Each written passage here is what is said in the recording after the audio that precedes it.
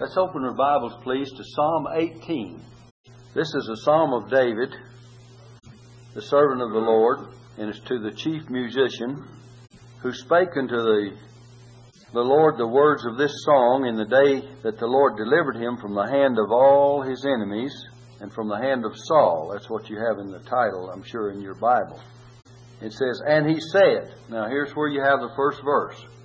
He says, I will love thee, O Lord, my strength. First of all, notice David said, I will love thee, O Lord. Most heartily would he love the Lord.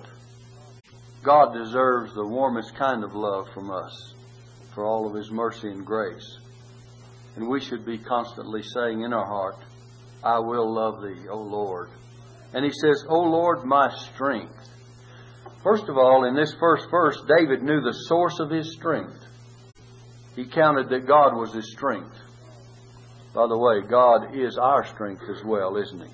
And if we do not realize that, we don't have any strength in ourselves. Paul says in Philippians 4 verse 13, I can do all things through Christ which strengtheneth me. Sometimes we think we can do it in the strength of the flesh, in the arm of the flesh, or with our own power and ingenuity and our own strength. We couldn't even have physical strength without God. We cannot have mental strength, and certainly we cannot have spiritual strength. And the Bible says in Ephesians 3 verse 16 that He would grant you according to the riches of His glory. Notice, if He would grant you, this is by grace, isn't it? According to the riches of His glory, to be strengthened with might by His Spirit, the Holy Spirit's power. Now where is it? In the inner man. Paul realized that the place that people really need strength is in the inner man. And our strength is from within, and God is the source of that strength. And David recognized, and he knew the source of his strength. Wouldn't it be a wonderful thing if all of us could know the source of our strength? And then look at verse 2. The Lord is my rock, and my fortress, and my deliverer. My God, my strength, in whom I will trust, my buckler, and the horn of my salvation, and my high tower. David praised the Lord for these 7 wonderful things. First of all, he says, my rock, which is my stability. He's like a rock, or like a rock for stability. You know, you get a big, huge rock out there. It takes a bulldozer to turn it over, doesn't it? Sometimes one grown in the side of a mountain, it takes a lot of work, too, to get it out. And so it's a symbolical, or like a picture of stability. So God, He says, the Lord is my stability. He is my rock. And my fortress. What's a fortress? This means security. And my deliverer. And He says, my God, my strength. Notice those two are connected together. We've already talked about His strength. And then He says, my buckler. Well, first He says, my God, my strength, in whom I will trust. If God is to be all of these things to us, we must have our faith in Him and trust in Him. And He will certainly be all of these. There's 7 wonderful things here that'd be good if we just look them over when we get time. And then He says, my buckler. What is a buckler? Protection. And my salvation. The horn of my salvation. The horn means the power of our salvation. He's the one that has wrought our salvation by His power. And the salvation He gives us produces power in us to overcome sin, the world, the flesh, and the devil. And then He says, and my high tower. High tower. That means He's always overseeing and watching over us. You know, you get a tower. We have a tower up on the mountain here, right above Two Rivers Park. They used to have the forest rangers and people in there to look down on the area to see where there's a fire. I don't know if they still man it much anymore. But anyway, they used to do that and look over Ruidoso. They could spot a fire in an instant. Well, you know, God is our high tower. He sits above and He looks down and He sees with an all-seeing eye to take care of us in every situation. So we have all these 7 things. And then in verse 3, we find not only that David in verse 1, knew the source of his strength. Verse 2, David praised the Lord for all these 7 things: stability, security, deliverance, strength, protection, salvation, his high tower. Then verse 3, David resolves to continue to pray to the Lord. Look at this. I will call upon the Lord who is worthy to be praised, so shall I be saved from mine enemies. So he's resolved. How many people are resolved when the time arises and there's a need? He says, I will call upon the Lord who is worthy to be praised. He had already praised Him for all these various things, 7 wonderful things in verse 2. But now he says, I'm going to pray. Praise and pray. Trust in verse 1. Love in verse 1. And now he says, I will call upon the Lord who is worthy to be praised, so shall I be saved from mine enemies. You know, a lot of times the reason we're not saved from our enemies is because we fail to do the calling. We have not resolved to put it before God and to pray. Someone says, well, I have a lot of problems. I have a lot of enemies. I have a lot of troubles out here. The world and the flesh and the devil's trying to get the best of me. Well, do we resolve to call upon God and turn it over to Him and put it before God? And when we do, we find He's the deliverer, as He said in verse 2, right? And it says in this 3rd verse, so shall I be saved from mine enemies. When I call, I'm going to be saved from mine enemies.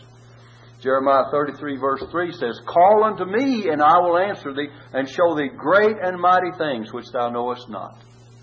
So we need to call upon God. And then verses 4 and 5, David reveals his predicament. Oh, he was in a bad shape at times. Remember, Saul chased him all over and sought to kill him. He had those that were warring against him constantly. He had all of his oppressors, all of his enemies round about. And you know, even when David found a chance to get rid of Saul, he was so much of a man that he wouldn't do it. He says, no, I'm going to let him live and let God take care of it in due time. And you know, God will avenge you. God will take care of that. You don't have to worry about it. And so, look at verse 4 and 5. We see his predicament. He says, the sorrows of death compass me, and the floods of ungodly men. They were just like a flood coming in on him. Made me afraid. They were just overwhelming him. And it says, the sorrows of hell compassed me about, and the snares of death prevented me. He tells of his predicament. He's kind of like Jonah. Remember in the book of Jonah? In fact, he uses somewhat the same language. In Jonah chapter 2, it says, then Jonah prayed unto the Lord his God out of the fish's belly. The fish had swallowed up Jonah.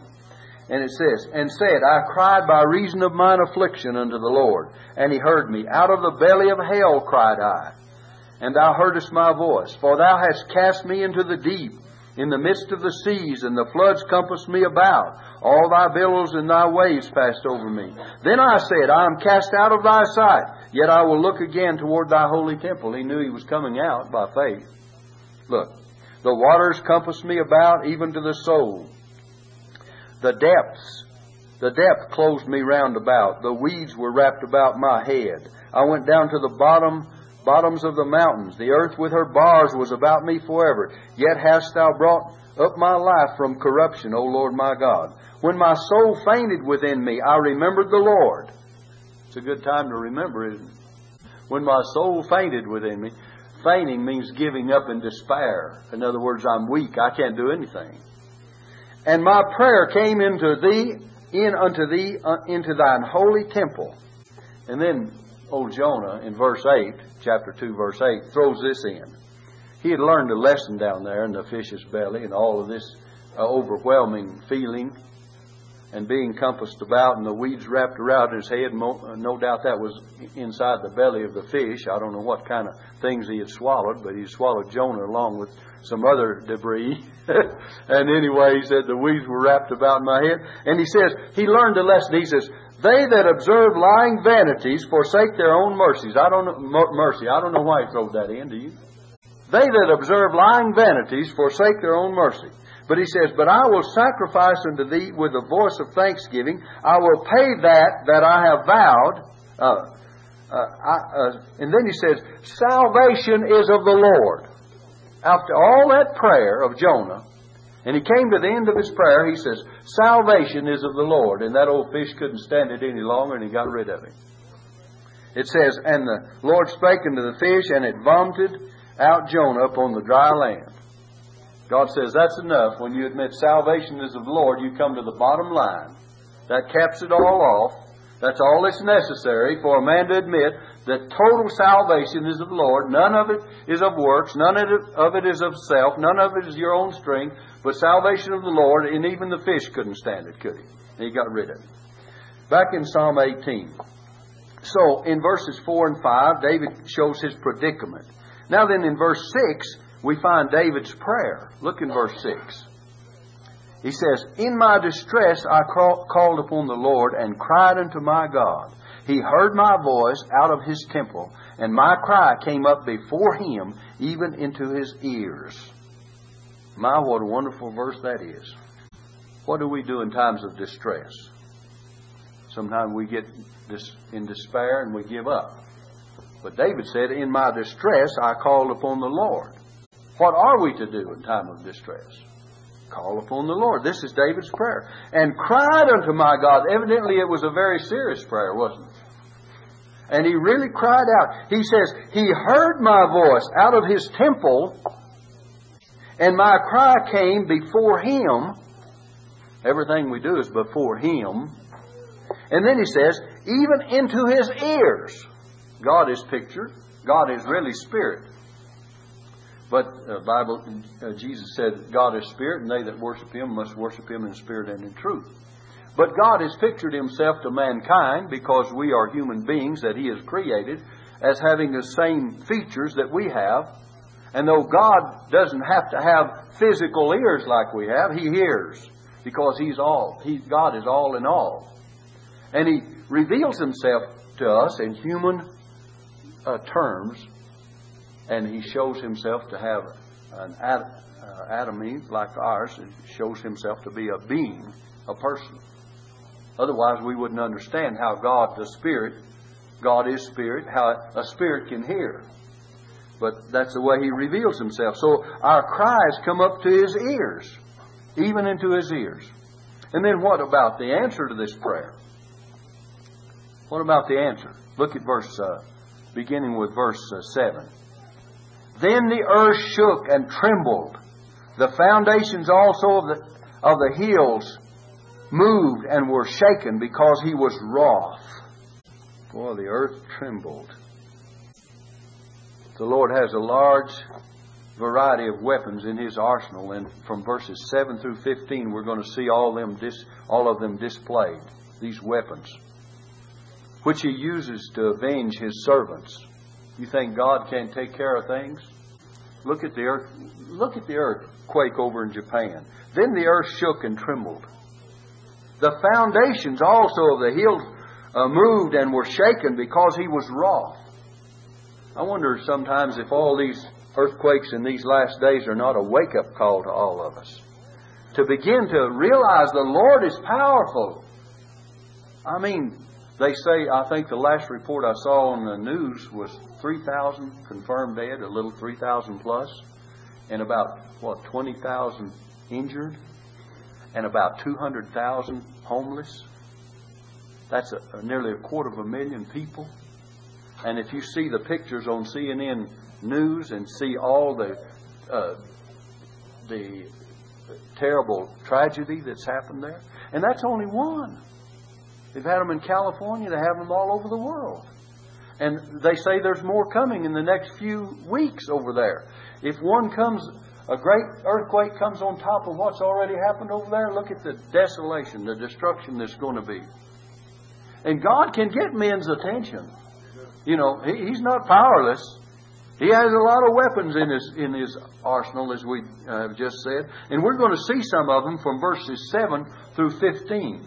Someone says, and by the way, a lot of these people that are predicting that we're in the tribulation and such, but I believe we'll be taken out of it as God's people, because the Bible says that He'll take us out of the tribulation before it comes.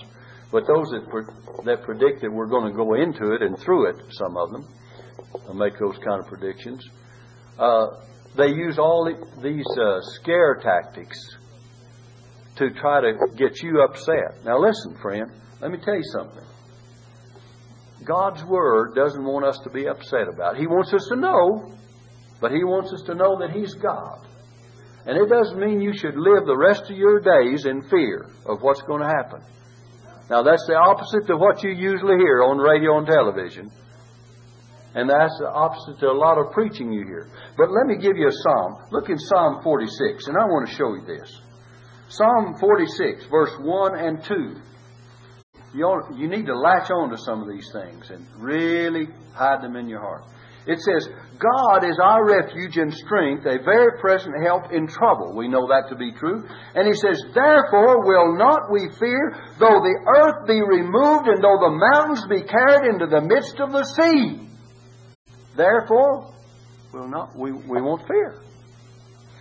You see, if it were not for God, we'd be afraid of everything.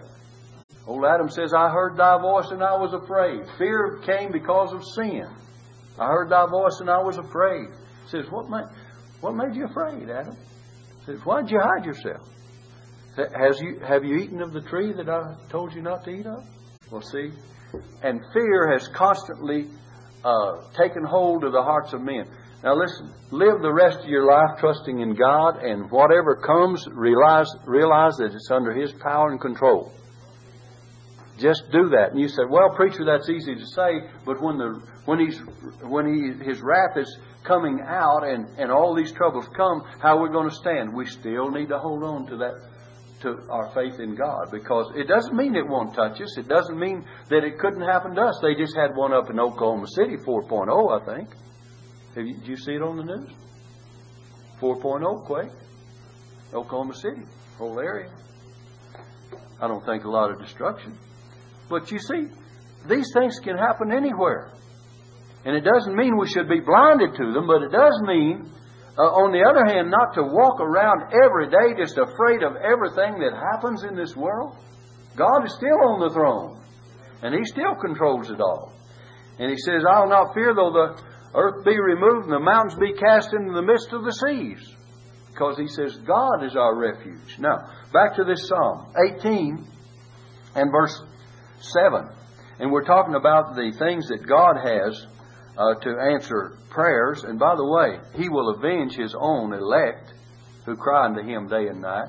And this was, as far as David was concerned, God's wrath, much of it was anger displayed in view of His enemies that would overtake him, and God showing His power for David's sake.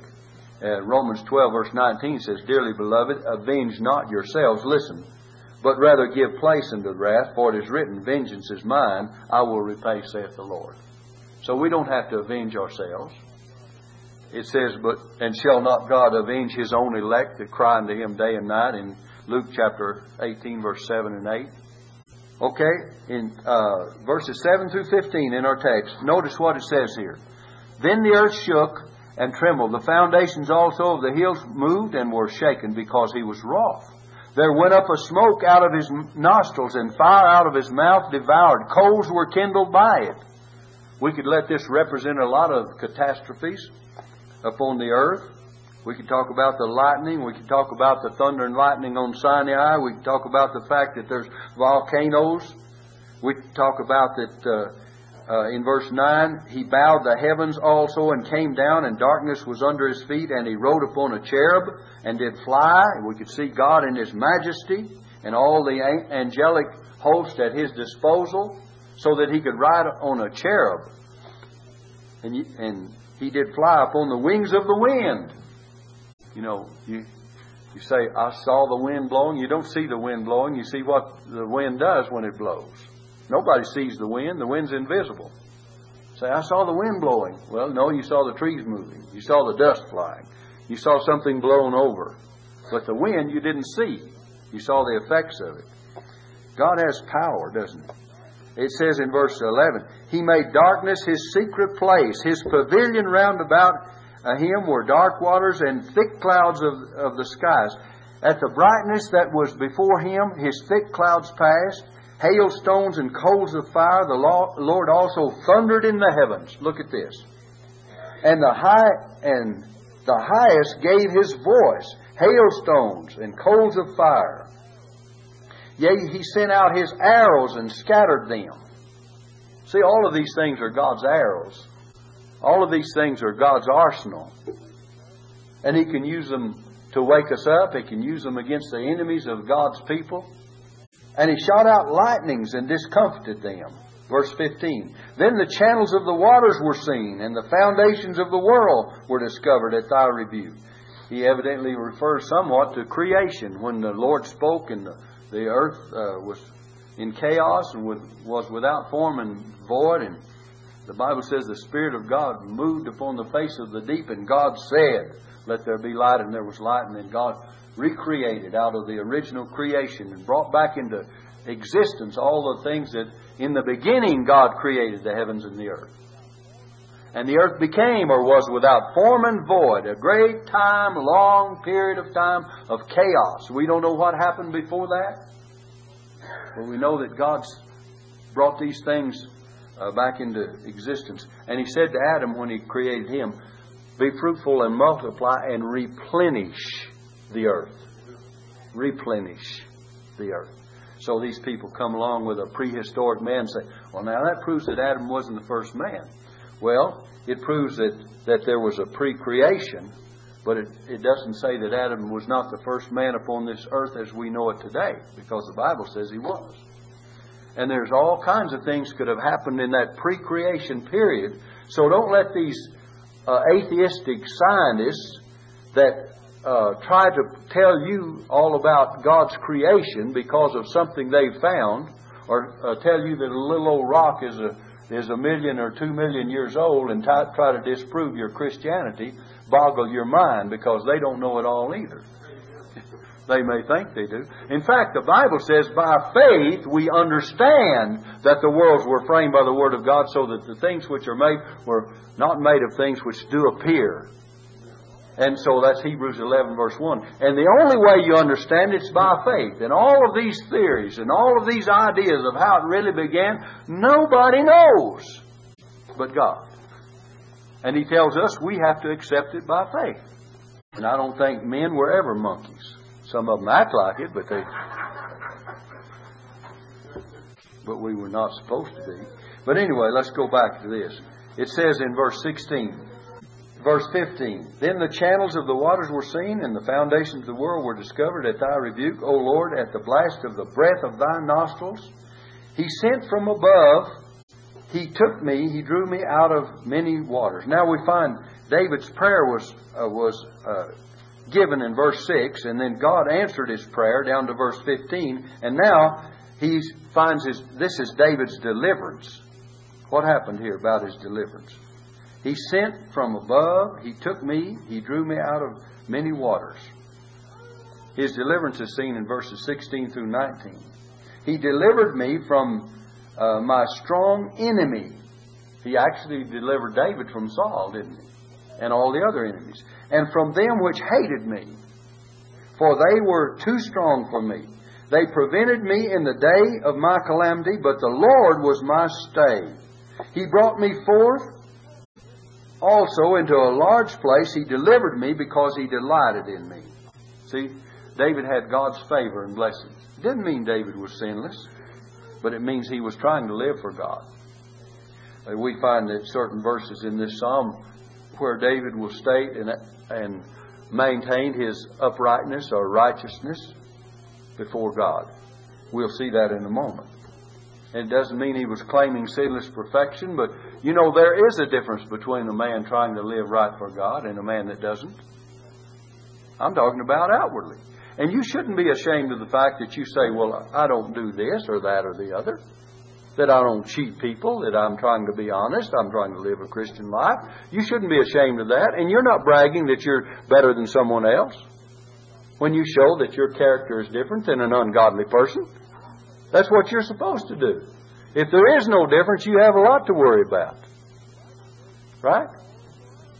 The Bible says, Be ye holy, for I am holy.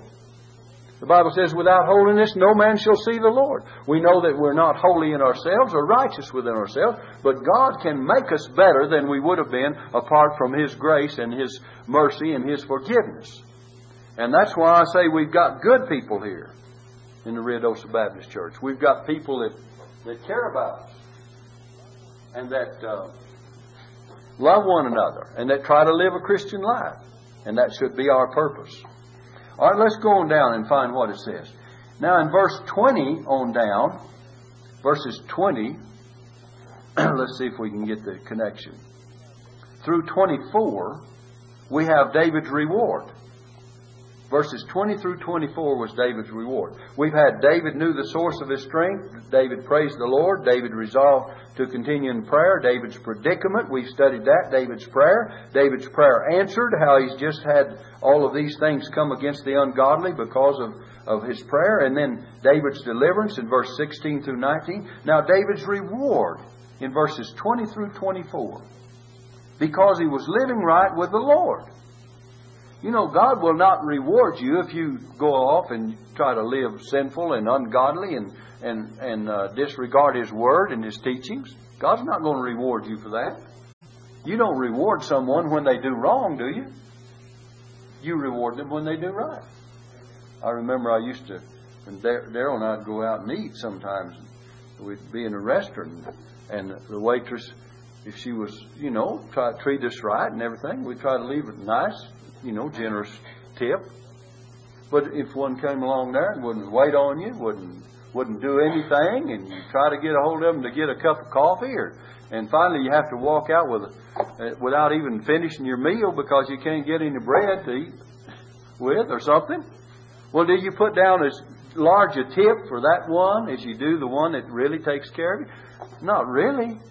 In fact, Daryl won't do it at all because he used to wait tables. And he said that he'd try to give service.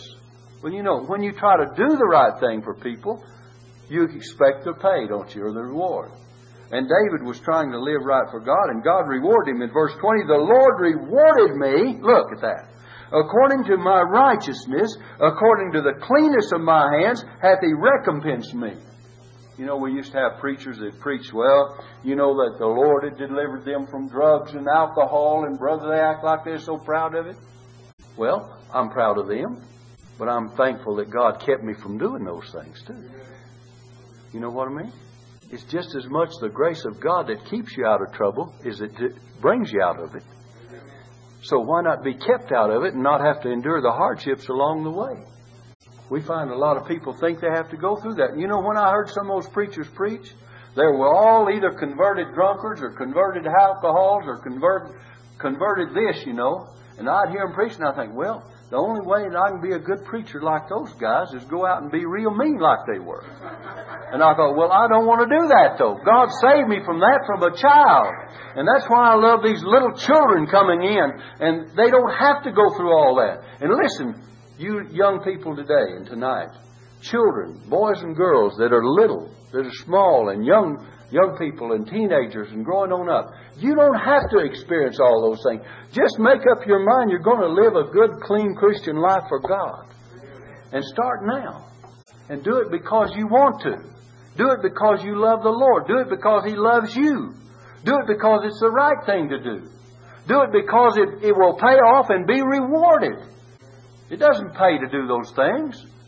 My mother, she didn't teach me much about the Bible, but every time I'd leave the house, she'd say, son, be a good boy. Well, I knew that was not to go out and steal. I knew it wasn't to go out and drink. I knew it wasn't to go out and do bad things. And my dad was in law enforcement most of his life up here. And, I had seen so much of what alcohol did that I just didn't want any to drink it. And when I was a little boy, my mother had this great big old thick family Bible, and in the middle it had these blank places for pledges. And they had one page after the other read the same thing, but it had room for various names. And there was a promise in the middle. It says, I promise with God's help never to sell, buy, or drink, listen, any intoxicating beverages. Now, I came in crying. I told Mother, I said, Daddy showed me all the evils of alcohol, liquor. And I came in and I said, Mother, I want to sign that. And she said, son, do you know what you're doing? I probably wasn't as big as Suede, wasn't as big as Sachet, probably, about her age. Just a little boy. And I wasn't that old. So I said, yes, I do want to sign that. And so I signed it. And to this day, beloved, I've never bought or sold or tasted any alcoholic beverages, beer, liquor, wine, whiskey, any of it, by the grace of God. I said, I promise with God's help. And everything you do should be with God's help. And I haven't told this very many times, but I'm telling it for the sake of these young people. Because you don't have to experience all those things that a lot of people think you have to participate in to be popular. Well, I wasn't too popular, but I was thankful. And I've been thankful through the years that God kept me from it. And I still am grateful for it. And I don't say that I'm just saying this, that by the grace of God. And I trust that just by saying it might help somebody. Let's go on to this next. It says, the Lord rewarded me according to my righteousness, according to the cleanness of my hands, hath He recompensed me. He's repaid me. For I have kept thy ways, O Lord, and have not wickedly departed from my God. In other words, not deliberately and wickedly departed from God. Do you want to wickedly and deliberately depart from God? That's rebellion, isn't it? For all His judgments were before me, and I did not put away His statutes from me. He observed the Word of God. Look at this now. I was also upright before Him. Notice the emphasis there. We may not always appear upright before others, but we should. But he says, I was upright before Him, and I kept myself from mine iniquity. Someone says, well, I couldn't keep myself from doing this particular thing. David says, I kept myself from mine iniquity. And then from verses 24 on through 25, let's read verse 24, and then we'll get into verse 25. Therefore, and he connects it with all. Therefore hath the Lord recompensed me, repaid me, rewarded me, according to my righteousness, according to the cleanness of my hands, in His eyesight. Notice how many times we found that. Before Him, in His eyesight. And then look on down in verses 25 through 28, we have God's rule for dealing with people. He says this, with the merciful thou wilt show thyself merciful. Isn't this much like the Beatitudes? Jesus said, blessed are the merciful, for they shall obtain mercy. And by the way, I won't have time to turn to it because I have a lot yet to say and only 10 minutes to say it in. But if you read Matthew 5, you'll find these things correspond to what I'm saying here. And I have all the references written down, but I won't go into that because you can read Matthew 5, where the Beatitudes, you'll find them. So it says, with the merciful thou wilt show thyself merciful. With the upright, with an upright man, thou wilt show thyself upright. God's going to reward it. With the pure, thou wilt show thyself pure. With the froward, thou wilt show thyself froward. And that means the proud in heart. And it says, in verse 27, for thou wilt save the afflicted people, but will bring down the high looks. He's going to save those that are afflicted, but He's going to bring down the high looks. He says, for thou wilt light my candle, the Lord my God will enlighten my darkness. He's saying God will be my light. Didn't Jesus say you are the light of the world? The city that is set on a hill cannot be hid. Now verses 29 through 45, this is the next section. We're going to find another thing mentioned here. David's victories. He's going to speak of his victories. First of all, in 29, he escaped from his enemies. Look at this. For by thee I have run through a troop, and by my God have I leaped over a wall. How did he escape from his enemies? By God's grace. By thee I have run through a troop, and by my God have I leaped over a wall. You know, God has a way of escape for His children. The Bible teaches, you remember when in Acts chapter 12, where James, the brother of John, was killed with a sword. Peter was put in prison. The angel came and opened the prison doors and broke the shackles and the chains off of Peter. And he led him out through the gate. And Peter thought he had seen a vision. And he got out there and it was real. Got out there and he thought he'd seen a vision, didn't he? And remember, it says prayer was made by the church continually for Peter. When Peter got out there, let me read it for you. Acts 12. Get on down there and read a little bit of it. And so, let's see. In verse 9, we've already mentioned, but verse 9 it says, and he went out and followed him, this is Acts 12 verse 9, and wist not that it was true, but which was done by the angel, but thought he saw a vision. When they were past the first and second ward, they came unto an iron gate which leadeth into the city, which opened to them of his own accord. And they went out and passed on through one street, and forthwith the angel departed from him. And when Peter was come to himself, he said, Now I know of a surety that the Lord has sent his angel, and hath delivered me out of the hand of Herod, and from all the expectation of the people of the Jews. And when he had considered the thing, he came to the house of Mary, the mother of John, whose surname was Mark, where many were gathered together praying. By the way, look back in verse 5. Peter therefore was kept in prison, but prayer was made without ceasing of the church unto God for him. Verse 5. It says, many were gathered together praying. And as Peter knocked at the door of the gate, a damsel came to hearken named Rhoda. And when she knew Peter's voice, she opened not the gate for gladness, but ran in and told how Peter stood before the gate. Now look, here's the reaction to a church praying for something to happen. Then when it happens, they can't believe it did. It says, and they said unto her, Thou art mad. But she constantly affirmed that it was even so. Then said they, It is his angel. Couldn't be Peter. He's down there in the jail. You know, it just can't be him. I know he's in prison. But they didn't know that God had already answered their prayer. Sometimes our prayer is answered before it gets back to us. Remember when old Daniel prayed? It says, while he was yet speaking, the message came back, and God already heard it and sent the answer back. Now look, and what did it say? And they said, Thou art mad. But she constantly affirmed that it was even so. Then said they, It is an angel. But verse 16, But Peter continued knocking, and when they had opened the door and saw him, they were astonished. They were astonished. Sometimes you and I are astonished when God answers our prayers. But He does. When I look back through the years, I find God answered prayer, God answered prayer, God answered prayer. And just now and just the last few days, and He's still doing it, and He's doing it every day. Used to be an old Methodist preacher on the Oklahoma City station. He came on, and he's a wonderful Methodist preacher. And he says, God is still on the throne, and prayer changes things. That's the way it introduces a message every morning. Dr. E.F. Weber. And brother, he believed in eternal security of the believer. You talk about Methodists not believing it, he did. He says, what can eternal life mean but eternal life? He says, what in the world else can it mean? I give unto them eternal life, and they shall never perish, neither shall any man pluck them out of my hand. He says, what else can it mean? Methodist preacher, wonderful old gentleman. And then let's get on down. Where are we now? In Psalm 18, we got down to where David was to escape from his enemies. Verse 29. We have to hurry now. Verse 30 says, As for God, His way is perfect. The word of the Lord is tried. He is a buckler to all those that trust in Him. He says His word is tried. It's tested. It's proven. His way is perfect. The word of the Lord is going to stand forever.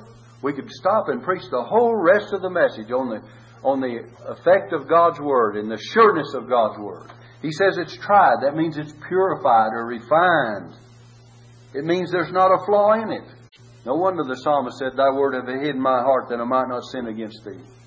No wonder the Bible says the word of God is quick and powerful and sharper than any two-edged sword, piercing even to dividing the sunder of the soul and spirit, of the joints and marrow, and is a discerner of the thoughts and intents of the heart. No wonder the Bible says the word of our God shall stand forever. No wonder it says, Add not to His words, lest He reprove thee, and thou be found a liar. So we need not add to them. Okay, let's go on. It says, He is a buckler to all those that trust in Him. For who is God save the Lord? Or who is a rock save our God? Remember we studied in verse 2 about Him being a rock, stability. It is God that girdeth me with strength. There we studied about strength in verse 2. And maketh my way perfect. God guides us in His way. He maketh my feet like hinds' feet. That means like a deer running.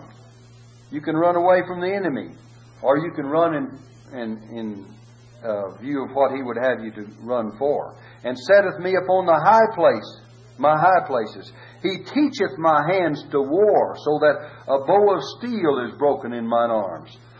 I wish I had about 30 more minutes. Look, a bow of steel. You ever seen the old pictures where they take a bow and arrow that the Indians have, the bow, and they break it in two across their knee?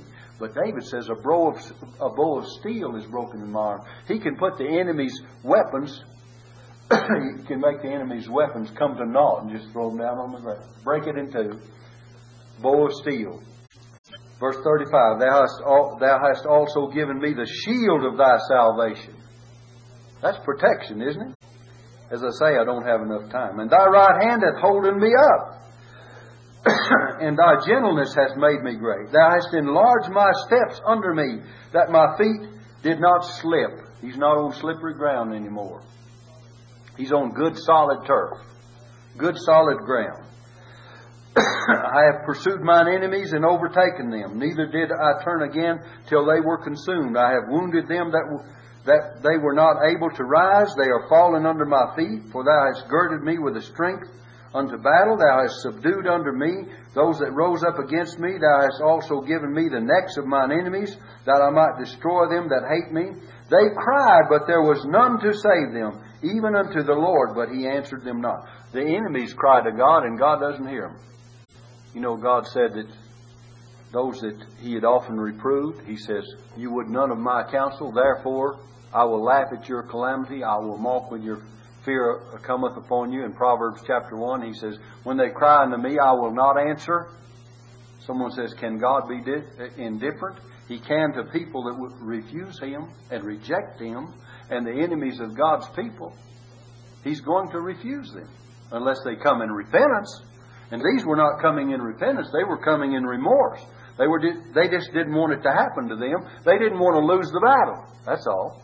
There's a lot of difference between repentance and remorse. You know, a lot of people are sorry they got caught. They're not sorry they did it. And there's a great deal of difference, isn't there? Better be sorry you did it, not sorry you got caught. Now look, then verse 42. Then did I beat them small as the dust before the wind. It shows how David knew he could depend on God. David could overcome his enemies.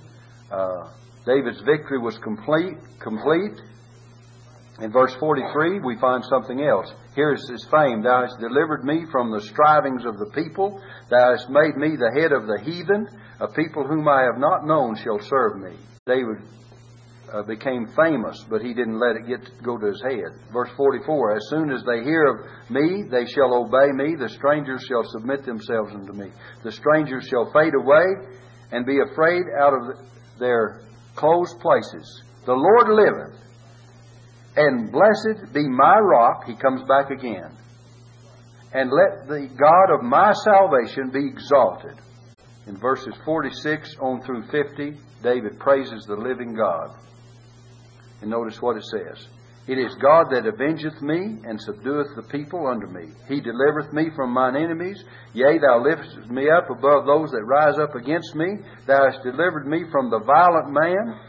Therefore will I give thanks unto Thee, O Lord, among the heathen, and sing praises unto Thy name. By the way, this verse is applied to words of Jesus in Hebrews chapter 2, I believe it's verse 13.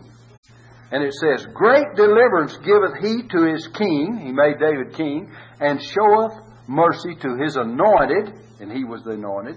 And it speaks of the greater anointed, the Messiah. To David and to his seed forevermore. David praises the living God because He creates, He sustains, He foresees, He overrules the plans and actions of evil men. He is glorious in all of His attributes. And listen, if you, in closing this psalm, can claim those 7 things you find in verse 2, when I get through,